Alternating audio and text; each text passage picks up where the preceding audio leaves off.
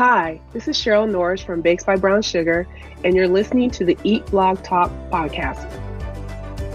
Clarity is a powerful tool that allows you to organize, optimize, and update your blog content for maximum growth. My food blog, Pip and Ebby, has nearly 1,000 posts. I have learned so much about constructing an incredible, valuable blog post since I began my blog in 2010.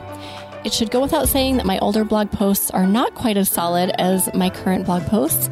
Some of my older content is missing nutrition information, alt text, internal links, no follow links, video, and some are missing all of the above. Clarity allows me to easily identify those posts that need those elements, create projects to make sure that the updates are made, and track how those updates impact my traffic. I already have great recipes. Clarity helps me add the frosting that takes those posts from great to outstanding. If you are interested in learning more and potentially becoming an early adopter of Clarity, you can go to clarity.com/eatblogtalk to sign up for the waiting list and receive 50% off your first month. Go to clarity.com/eatblogtalk or check out the resources page on eatblogtalk.com/resources to learn more. Hello, food bloggers. Welcome to Eat Blog Talk, the podcast for food bloggers looking for the value and confidence that will move the needle forward in their businesses. This episode is sponsored by RankIQ. I am your host, Megan Porta, and you are listening to episode number 344.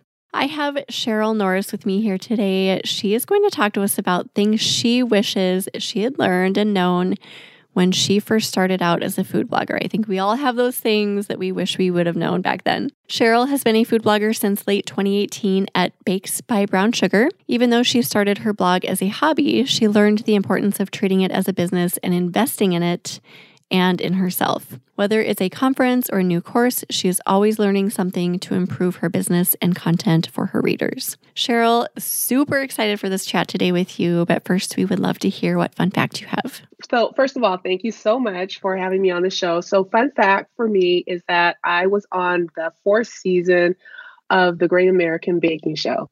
It's the American version of the Great British Baking Show. Oh my goodness. How did it go? Well, I didn't do as well as I wanted. I was eliminated after the 2nd episode, but I had such a blast doing that. And I always tell people that it was the most stressful fun I've ever had. Oh, I always wonder because they make it look like, oh my gosh, this is so stressful. So I never know if it's curated stress or if it's actual, like, genuine stress. No, it's stress as far as, you've chosen to put yourself into that position. Yeah. But right. It really is that stressful because one of the things term that we coined is called tent time. So first of all, what a lot of people may not know is that we know what we're going to bake. So we've already practiced at home and they've given us the time parameters and things like that. So you practice at home and you're like, oh yeah, I can get this done in 3 hours. No problem. You get into that tent and 3 hours goes by unimaginably fast and your bake is still in the oven and you're like, and that whole thing where people are like down on the floor watching, that really does happen because you're like, they're like 15 minutes left and you're like, why is my cake still in the oven? It should be done by now. So what do you think are the factors there? If you can do it at home easily, what makes it so difficult to fit it into a certain time there? Part of the issue might just be nerves. You're not trying to be a little bit more careful with, as you're going through, just make sure it comes out right. But also it's a completely different oven than what you're going to have here in the United States. So that could be a factor too. But yeah, it's just, we just call it tent time. I love that. I love that fun fact. And so cool that you have that experience. I'm sure that you can carry that over into this job, right? Being a food blogger and just rounds out your experience here. No, I definitely did. Because one of the things we had to do in preparing for the show is we had to send them the recipes that we had created for our bakes. And so that gave me really good practice in actually just writing recipes, recipe testing and writing recipes. Oh, yeah, absolutely. I can see where that would round out your entire just baking profile. So that's really cool. Okay, well, that kind of ties into your journey because I want to hear about your blogging journey, when you started, why you started, and how your blog has evolved. Okay, thanks. So it actually started with me just sharing food photos on Instagram. that's what kind of got sucked me into the world of Instagram initially, I think way back in 2016. And so I was like, oh, I'll start sharing my food photos too. And then, just following various bloggers, when you're looking for recipes. And I got to the point where I said to myself, well, I want to share more than pictures. I want to share recipes also. So that's kind of how the idea for the food blog started in late 2017. And my first thought was, okay, I'm going to get better at photography for like seriously 3 months. I just really focused on photography, learning how to take pictures, posting some of those to Instagram.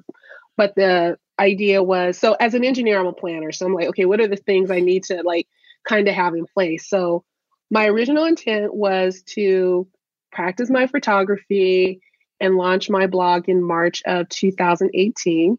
And you know how plans go, they don't quite happen. So you're like, okay, I'm not going to get done in March, but I'll do it second quarter. Well, then my husband and I went on vacation. And when I got back, I got the call from the producers, Love Productions studio for the Great American Baking Show. I got that call at the beginning of May. And basically my life was consumed with that until the end of August when we finished filming that. And that's not something you can pass up, right? No, oh, absolutely not. Right. Absolutely not. So, obviously the blog work got delayed because I was focused on that. And so then I thought, oh, okay, I'm going to really focus to launch this by the end of September and you'd be ready to go. So I had like, I think like 3 or 4 recipes that I was working on, to kind of launch the blog. And September 29th, I tripped and broke my right wrist, and I'm right-handed. Oh, I know, right? And so, just after that first week, I really couldn't do anything but the basics. And so I was like, how am I going to launch my blog? Just like, because I couldn't cook anything, so I was like, okay, get the cast off. I'll launch it at the end of October. Oh, that is such a bummer. I know it was, but I laugh about it now, but it's just kind of that one of those things where you just look back and say, okay, it happened. It's kind of humorous now. It wasn't at the point at that time. So I launched it at the end of October and, sent out the notice to friends and family and different things like that. And then once I launched it, I realized, oh my gosh, there's so much I don't know. Like, because then I'm like, well, how am I supposed to use social media? Like, do I have to be on Facebook? Like, I had a Facebook account, but I was never on Facebook. So do I have to use Instagram? What's this Pinterest thing? How am I supposed to? Again, I was using Pinterest, when I was like searching for topics and things like that. But I was like, how am I supposed to use Pinterest? What am I supposed to post to Pinterest? Just all these questions I had once I started, like, how do I tie this whole ecosystem, with the blog and different things like that. And I was researching stuff and this term SEO kept popping up and I didn't know what it was, but I seriously thought to myself, I don't need to worry about that. Cause I'm not trying to make money. I'm just like, I just want to share my recipes. Cause really that's what it was. It was started as a hobby for me. Cause I'm like, I just want to share my recipes. And, when I was practicing the food photography earlier in the year, I found that I absolutely loved it. Even though my initial pictures were total crap, I absolutely loved it. And so I was like, I just want to share my recipes and my photos, not realizing that, hey, if I'm not using SEO, then people aren't going to find my recipes. Right. But that's not something at first. I remember hearing that term first and I was like, oh my gosh, what is this? What are these letters? Yes. Search engine optimization. What? Right. It's something that is a deterrent. Like you hear those words and you're like, no, as a creative, no, I don't want to go there. Yeah. So I feel like you're not alone. A lot of people fight that. That's very normal. Mm-hmm. How long did it take you to get to the point where you're like, okay, I need to learn this SEO thing? So I started my blog in October, and when January rolled around, at that point I decided, okay, I'm going to treat this as a business. I still didn't quite know everything I needed to do, but okay, I need to treat this as a business. I ran into, unfortunately, my husband also had a stroke in January. So that kind of delayed. He's much better now. But obviously, with everything, helping care for him and making sure he was getting everything he needed, that while I was still doing some recipes, I wasn't really focused on, the research part of understanding everything I needed to know. And so I think I probably started getting into SEO about like June. And I was doing some basic stuff and I thought, oh, okay, I got this SEO thing nailed down. And then I listened to another podcast where they had a guest on who was an expert on SEO, and they were talking about what you need to do. And as I'm listening to this podcast, I'm thinking, oh, yeah, I thought I was doing SEO, but I'm really not. I mean, like I was using key search a little bit, but basically, after I listened to that podcast, I'm like, okay, I thought I understood, but I evidently don't. So let me like dig into this some more about what I need to do. There are clearly layers here that I need to explore. Yeah, exactly. Yeah. So you dug in more. And then how easy was it for you to learn once you just really dug your heels in? Well, part of it was understanding. So, that the following year, again, not paying as much attention as I should, but still trying to figure out like this. At least I knew enough to like, invest in key search and, use that as a tool to say, okay, does this even like get any traffic?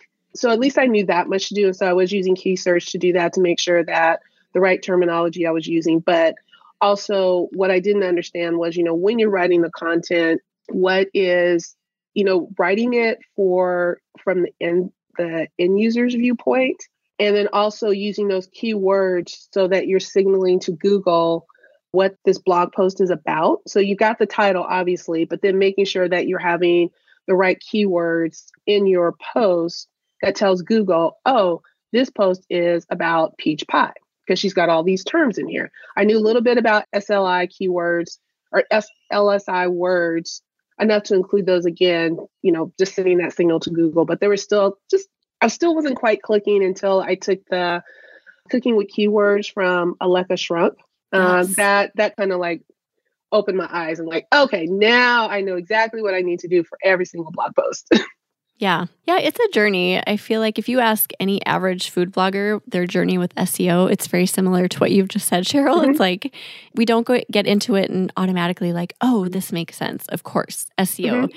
It's like we hear the words, we get resistant, we finally realize we have to do it. We think we know, we figure out we don't know, we dig in more. It's like a journey. So for anyone listening who is on the front end of that journey, just keep going, right? Do you have encouragement for them, Cheryl? So this might sound kind of harsh.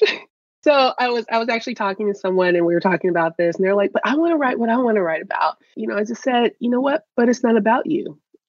Mm-hmm. And that's one thing that you kind of have to keep in mind. It's about what your audience is looking for.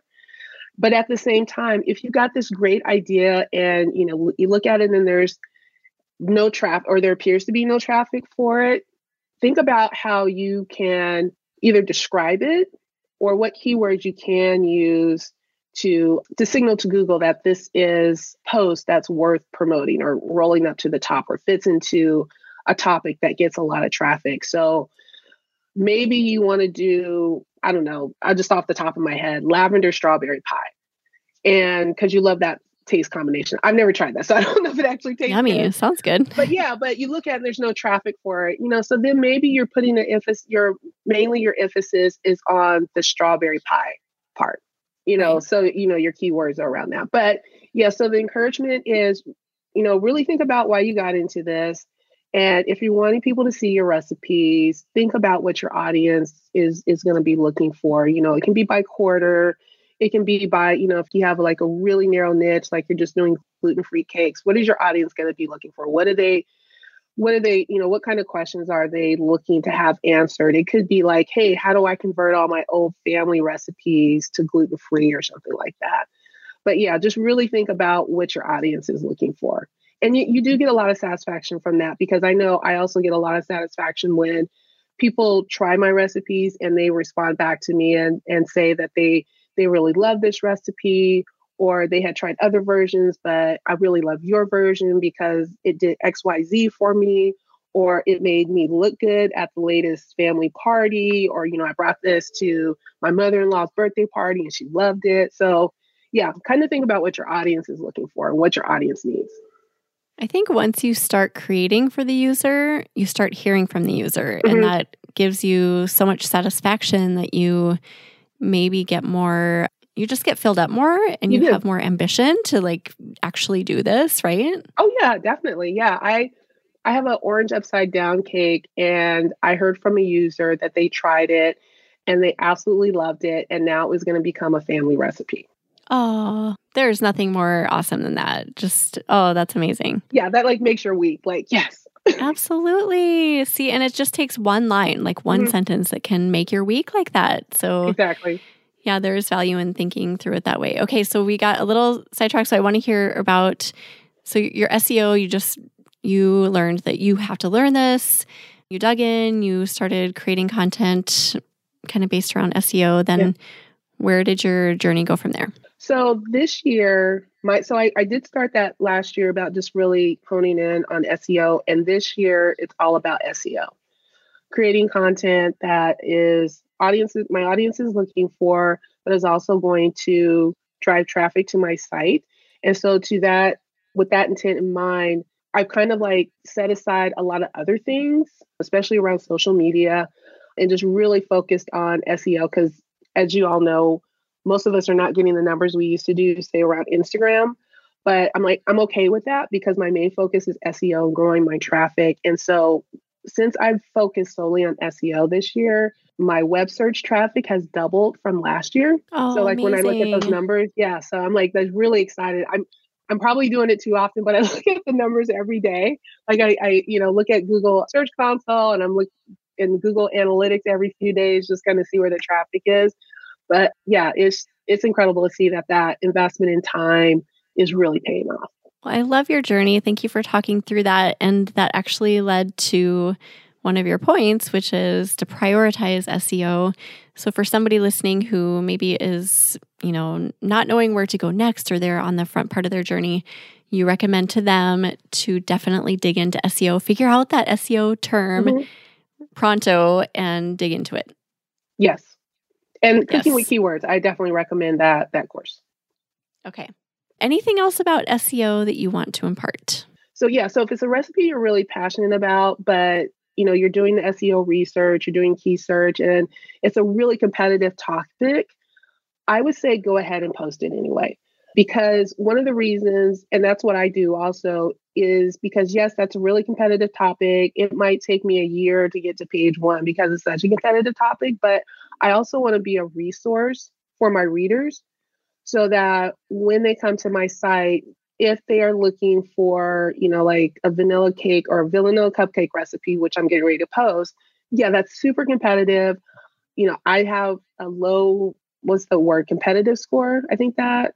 Sure, competition score. Score. I have a low competition score, but I want to also be a resource for my readers. So it might take me a while to rank for that recipe, but that's okay. Because I eventually will rank for it in some way. I will eventually get traffic from it. And in the meantime, it's a resource for my readers. Again, you're looking out for the user and your audience and trying to provide them value. Yeah. Yep. Yeah, that's great advice. I love all of that. So if you could go back, what other things would you tell past Cheryl that you wish you knew? The other thing I would say, even if you're planning to do this as a hobby, I would say treat your blog as a business from day one. And that's because you are making a monetary investment in it from the get-go. You have your WordPress, but then you've also bought your theme. You're also paying for plugins and just all these various things that Food Blog has a relatively low cost of entry compared to a lot of other businesses. Or say like a brick and mortar store where you're having to actually produce a physical product, but you're still spending money. So treat it as a business from day one because there are tax advantages to that. Register it as a business, get that employer identification number and track your expenses. And then you can write those off on your taxes. I absolutely love that you said that. This is something that is not said often in our space, but there is such a low cost of entry, and almost take advantage of that and use the money that maybe you would have spent in another venture and invest that wisely, right? Yeah. So how do you feel about investments like investing in learning and growing when necessary? That would be the other thing. Don't be afraid to invest in yourself. Don't sell yourself short because there are a lot of courses out there. So yes, you do want to be careful about what you invest in because you want to get the best value for your money, but do make plans to invest in yourself. Because again, when I got started in this, I was like, man, that's a lot of money. I don't know. Is it really necessary? Again, just kind of that whole going back and Yeah. forth. The first thing I invested in was photography course with photography school. And that was extremely helpful for me in understanding, investing, all the steps you kind of need to go through to understand what your style is, developing a kind of a template for what you like to do. But yeah, don't be afraid to invest in yourself. Yeah, ask questions. If you have a question about the course, write an email to the person who's offering the course and, ask a bunch of questions. Is it this? Is it that? Will I learn this? I will say, and this again comes from my engineering background when pre-COVID, when I used to go to conferences and it would look like a great conference. And I would contact the person who was speaking and ask them, hey, are you going to be covering this, this, and that? And I will say this, if you're asking questions and you're not getting the answer, then you may not want to invest in that course. Because this is a huge investment. And if the person who's putting out the course is not taking the time to answer, your basic questions about the content and what it could do for them, maybe be a little bit cautious about that investment, especially if you're concerned about money, but definitely make the investments. Oh, that is such a great little tip too. I've never thought of that, but I do that, I think not necessarily with conferences, but if I'm going to invest in like a membership or a mastermind or something like that, and I reach out and the people are responsive and answering my questions and more, then I know that they care. But if you're not hearing back or if they're not answering your questions, then that is a sure sign that it's probably not the best investment. So I love that. Oh, no, I agree. And it's probably a sign too that maybe they're not still paying attention to that course, because, a lot of courses, the things are pre-recorded and they put them out there, which is fine. I have no issue with that. I think it's a great idea. But at the same time, if they're not responding, there could be also that it's still out there. They're still selling it, but maybe they're not investing the time and resources in it that they once did. Right. No, that is a super awesome tip. So investing in yourself, super important from the get-go. And I kind of glossed over this because I got excited about what you said about just low cost of entry. Let's take a quick break to talk about the Eat Blog Talk Mastermind program, food bloggers. If you are looking for a supportive group of peers to hold you accountable in 2023 so you can level up, this program is for you. By joining the Eat Blog Talk Mastermind program, you will accomplish more in 12 months than you would in over 5 years when relying on your own efforts. You will find clarity on projects and you'll expand your network of peers, which will open up tons of opportunity for you and your business. Also, you will get firsthand access to relevant trends and information that will stop your wheels from spinning once and for all. Secure your spot now in order to lock in at the current pricing. You will also get your 90-minute planning session now with me, so you have a solid plan for your business heading into Q4. And you'll be able to attend all monthly guest expert sessions for the remainder of 2022. To get in on all this value, go to eatblogtalk.com/mastermind. Again, eatblogtalk.com/mastermind. And the rest of us cannot wait to have you in the group. Now back to the episode. You mentioned also like registering your business, getting your EIN. It's really not that hard. Just do a Google search. It's super easy. Like bank accounts, like all of that. Budgeting, tracking your expenses, I think is really important. Your income and expenses from the beginning. Oh, definitely. Yeah. I didn't do a great job at that initially because, again, trying to, understand. Fortunately, I did keep my receipts. So I did go back over those. That is a slog if, you try to do it all, you're worth the receipts all at once. But yeah, for some reason, I kept my receipts and I keep all my grocery receipts. And so I'm trying to get better at recording those on a more timely basis so I don't end up with this pile of work all at one time. But yeah, keeping all your receipts, and setting up a system for keeping your receipts. So whether you're keeping paper receipts, if you're doing everything electronically, just making sure that you have a place for those, you know where to easily find them, and you can easily retrieve them. Here's a little secret weapon of mine that is recording everything, like literally every penny that comes in to my business and goes out. And I think that you can earn money more quickly that way because if you know exactly what's coming in and out, I just feel like it's easier to earn. If you don't know, if you don't have any idea, then I don't know. I would have no motivation to earn money. Do you know what I mean? Like having that knowledge, I think, is power. No, it is, especially when brands reach out to you and they want you to do work in exchange for product. And if you've been tracking your expenses, like, well, hey, if I'm going to do that cake for you or whatever, cookie or whatever, that is going to, I already know that I'm going to have to spend this much in products. It's going to take me this long to do it. No, that's not going to work for me in terms of, return on investment, or even if they're just wanting you to promote their product, like what is your time worth per hour?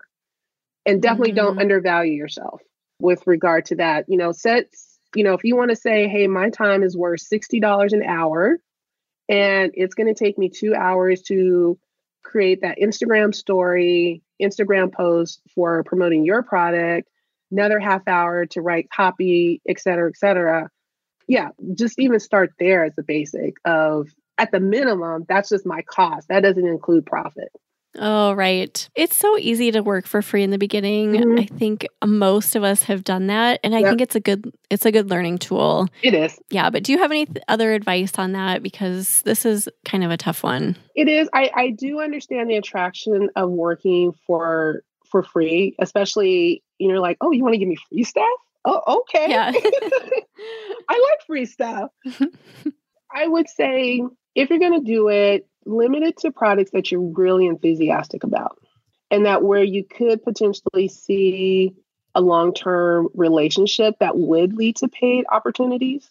Yeah. So I would maybe start there. One company reached out to me. I'm not going to name any names. And they said, oh, this person is starting this company for this food product. And the name of the person was someone who was well-known, had a lot of money. So I'm thinking, oh, okay, this is like a paid opportunity, right? This is not two friends out of college just starting a business, don't have a whole lot of money. There's like some money behind this. And I said, well, I can do this for this price. And they responded back with, well, we don't have a budget for that. I'm like, wait a minute. Wait a minute. Like, okay, the person who's investing in this has a lot of money. So I don't understand how you don't have a budget for what you're asking me to do. It didn't make sense to me. Oh my so I goodness. was like, yeah, unfortunately, I can't do that. Sounds like a great product. I would love to try it, but I can't guarantee that I'm going to do an Instagram post about it or anything like that. So yeah. And setting boundaries, I think, is really key here too. Like if you just establish that boundary for yourself and stick to it, it goes so far. It does. And the thing is, if you're investing in the things like your recipes, the SEO, you got this traffic, you're investing in your photography, because the brands who understand the value of your work, they will notice the beautiful photography, and they will eventually reach out to you with paid work. You do have to be persistent. It will take time. And then also the other thing, if you're investing in SEO and building your traffic, you can say, hey, this is how much traffic I get on my blog. And so when I do this blog post for you highlighting your product, this is the type of traffic, that you could potentially see for this product. And it's evergreen. Like it's always going to be on my blog post. My blog. That's a great point. Okay. I had a question about if you could go back, would you change anything about the way you set up your actual blog? So like, I don't know if you started on WordPress or plugins or recipe cards. Is there anything you would change there? So I did start with WordPress, and I started with what eventually became the Feast plugin, Brunch Pro, which a friend recommended to me, and I'm so glad I did that. So I wouldn't change that. So in terms of that initial investment, and this is where I would say free will cost you money. When I was initially looking at buying the Brunch Pro and the Genesis framework, I was like, ooh, that's a lot of money.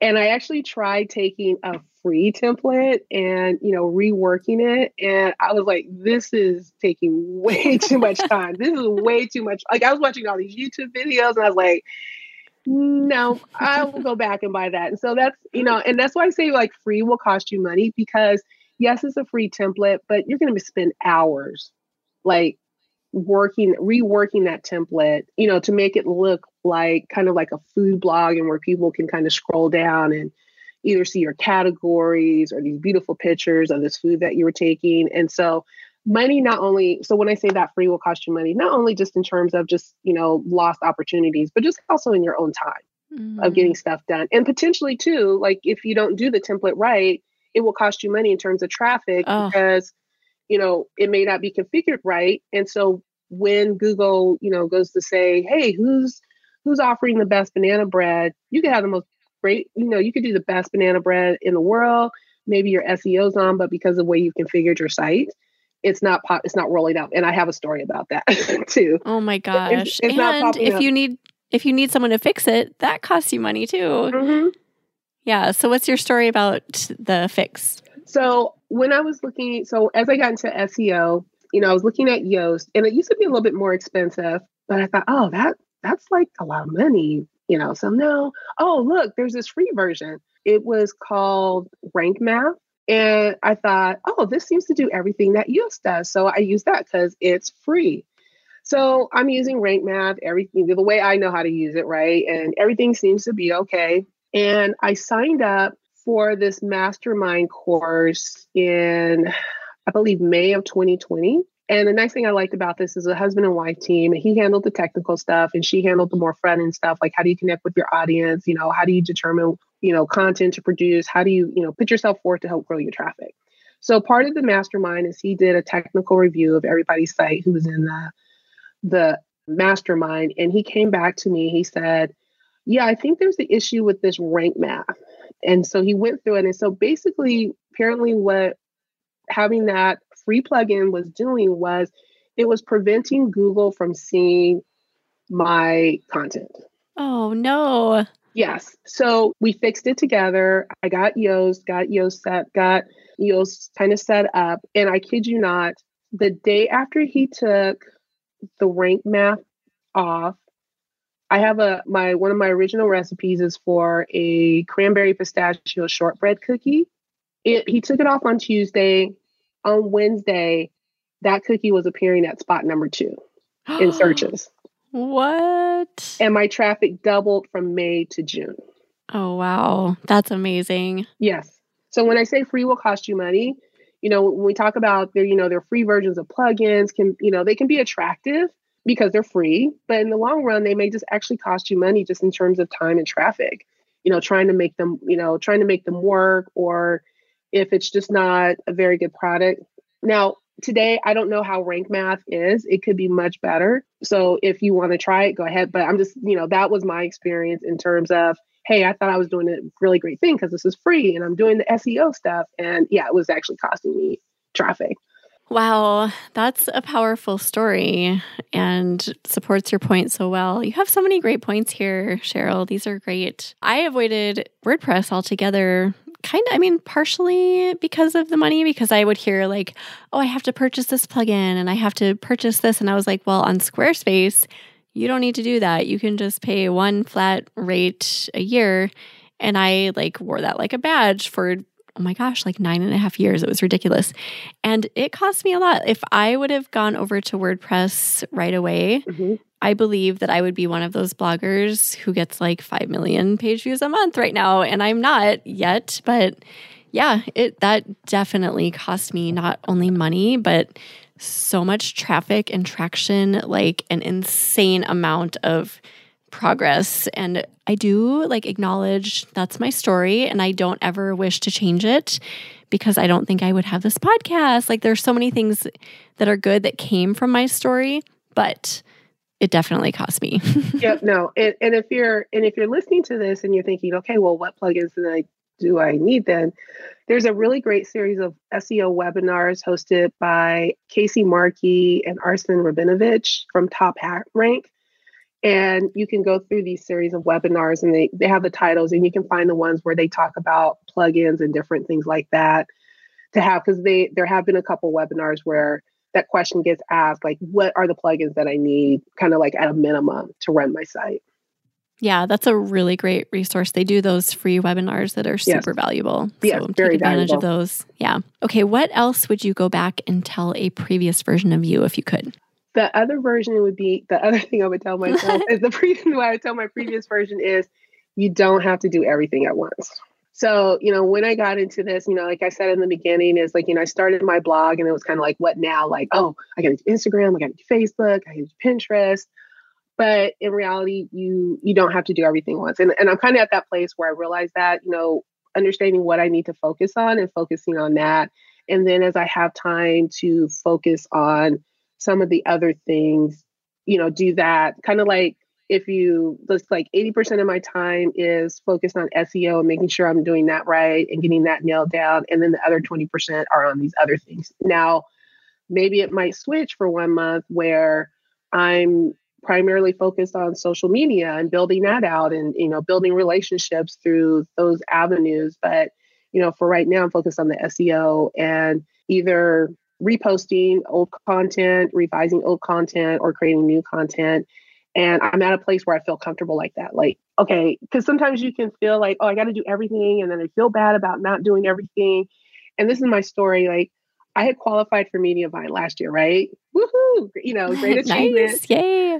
And then a friend asked me how I was doing. And, they're in the blogging world. And I said, oh, I'm so behind. Like, I'm not doing what I need to do in Pinterest and Facebook. And they're like, Cheryl, you just qualified for Mediavine. You should be celebrating. That's a huge accomplishment. And I said, yeah, you're right. Like, but I was just so focused on what I wasn't doing as opposed to what I had already accomplished.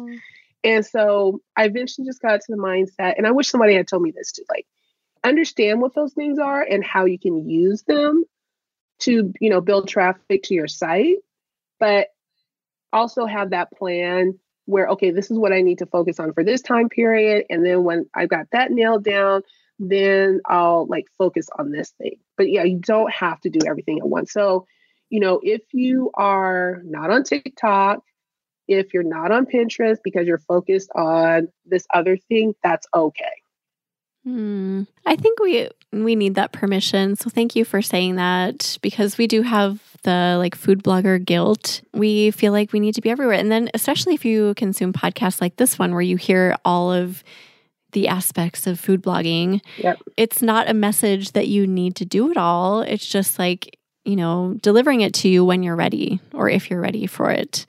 But you don't have to do it all. You can listen to an episode about TikTok, take it in, put it in the back of your brain and do it when you're ready, but you don't have to go and do it. So Cheryl and I are giving you permission to not do it all. Yeah, absolutely. Yeah. Understand I think the best thing you can do for yourself is spend some time understanding what your goals and intent are. And when I say spend some time, like if you like need to spend like 2-3 weeks, just like jotting down ideas and kind of coming up with that plan, understanding what those are, and then picking the platform or platforms that are going to best serve those goals and that intent. Oh my gosh, this is packed with amazing advice, Cheryl. This is so good. That's one of the things I learned from project planning as an engineer, that time that you spend on the actual planning part, it often gets shortchanged because we want to get right into the project. But if you spend a good chunk of time, and that just depends on the project, but if you just spend a good chunk of time on the planning part, it will save you so much time once you're into the project, executing the project. I love that you're taking tidbits that you learn from other areas of your life and applying it to food blogging. I think that's super valuable. Is there anything else you would go back and tell yourself if you could? I would say definitely know your niche. Now, I was pretty fortunate in that, baking's always been a passion of mine and I love baking. So I knew from the beginning that baking was what I wanted to do. But one of the things, I got caught up in, especially in that first year, is looking at other food bloggers who had, a little bit wider, they're doing desserts and savory. And I thought, oh, maybe I should be doing savory. Like, how can I do savory? I should be doing savory. But really just honing down on your niche. Like, what is the thing that you're most passionate about? And just focusing on that in the beginning. And you can grow beyond that. I think I listened to one of your previous podcasts where they had started a second blog, kind of expanding beyond that. But I would say in the beginning, just kind of even just start small, like just really hone down on what it is you're passionate about, what you want to share, what you think are going to be valuable to your readers, kind of like cut out the noise of, yeah, but that person is doing all these other things and they've got these 3 topics they're covering. Yeah, focus on that one topic. And then, for lack of a better word, phrase, once you get good at that, then start to add other things. Yeah. Back to the basics. I say that a lot too. When we get to that place where we see what everyone else is doing, we tend to overcomplicate our own situation. And sometimes I just have to just say that to myself. Back to the basics. Like, simplify and do what is absolutely necessary until you feel comfortable again. But it's so easy to see what other people are doing and be like, oh, I should be doing that. Yes. Oh, wait, I should be doing that. Yeah. And it doesn't mean that you're not going to eventually do it or you shouldn't adopt new things or learn new things. It's, again, it goes back to that. You don't have to do everything at once. Yeah. Amazing. Okay. What else? Anything else, Cheryl? I would say also, I think this is just overall, this is just for the length of your journey. Just be kind to yourself. Be careful the words that you're constantly saying to yourself, because no one talks to you more than you talk to yourself. So just pay attention to the words that are constantly in your head and be encouraging to yourself and not discouraging to yourself.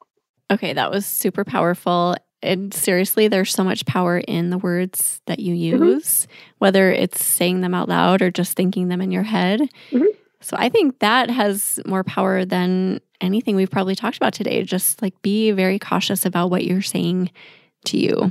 No, the Bible says the power of life and death is in the tongue. Ooh. So that make sure you're speaking words of life to yourself and about yourself. Oh my gosh, that's a powerful way to end. Thank you, Cheryl. It has been such a pleasure talking to you. I have absolutely loved our conversation. So thank you so much for taking the time for us today. Oh, I've enjoyed talking to you too. I love your podcast. So this is such a treat to get to talk to you and have this conversation. Oh, I've loved it so much. So glad to make the connection. Do you have an additional either quote or words of inspiration to leave us with today?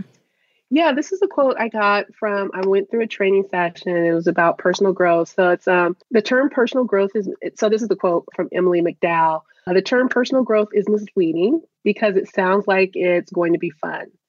But if we called it deliberately making yourself so uncomfortable, I feel like you're dying, nobody would do it. Oh my gosh, I love that. Who said that? Can you tell me again? It was Emily McDowell, McDowell.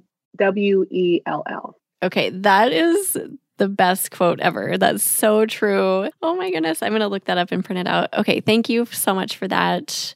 We'll put together show notes for you, Cheryl. So if anyone wants to go look at those, you can go to eatblogtalk.com/bakes by Brown Sugar. I was perusing your blog while we were chatting. It's beautiful. Your photography is beautiful. Thank you. So tell everyone where to go to find you there and on social media. So the blog is Bakes by Brown Sugar.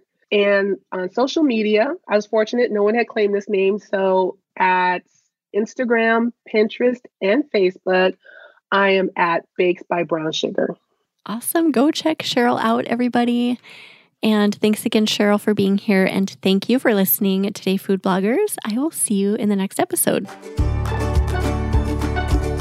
Thank you so much for listening to this episode of Eat Blog Talk. If you enjoyed this episode, I'd be so grateful if you posted it to your social media feed and stories. I will see you next time.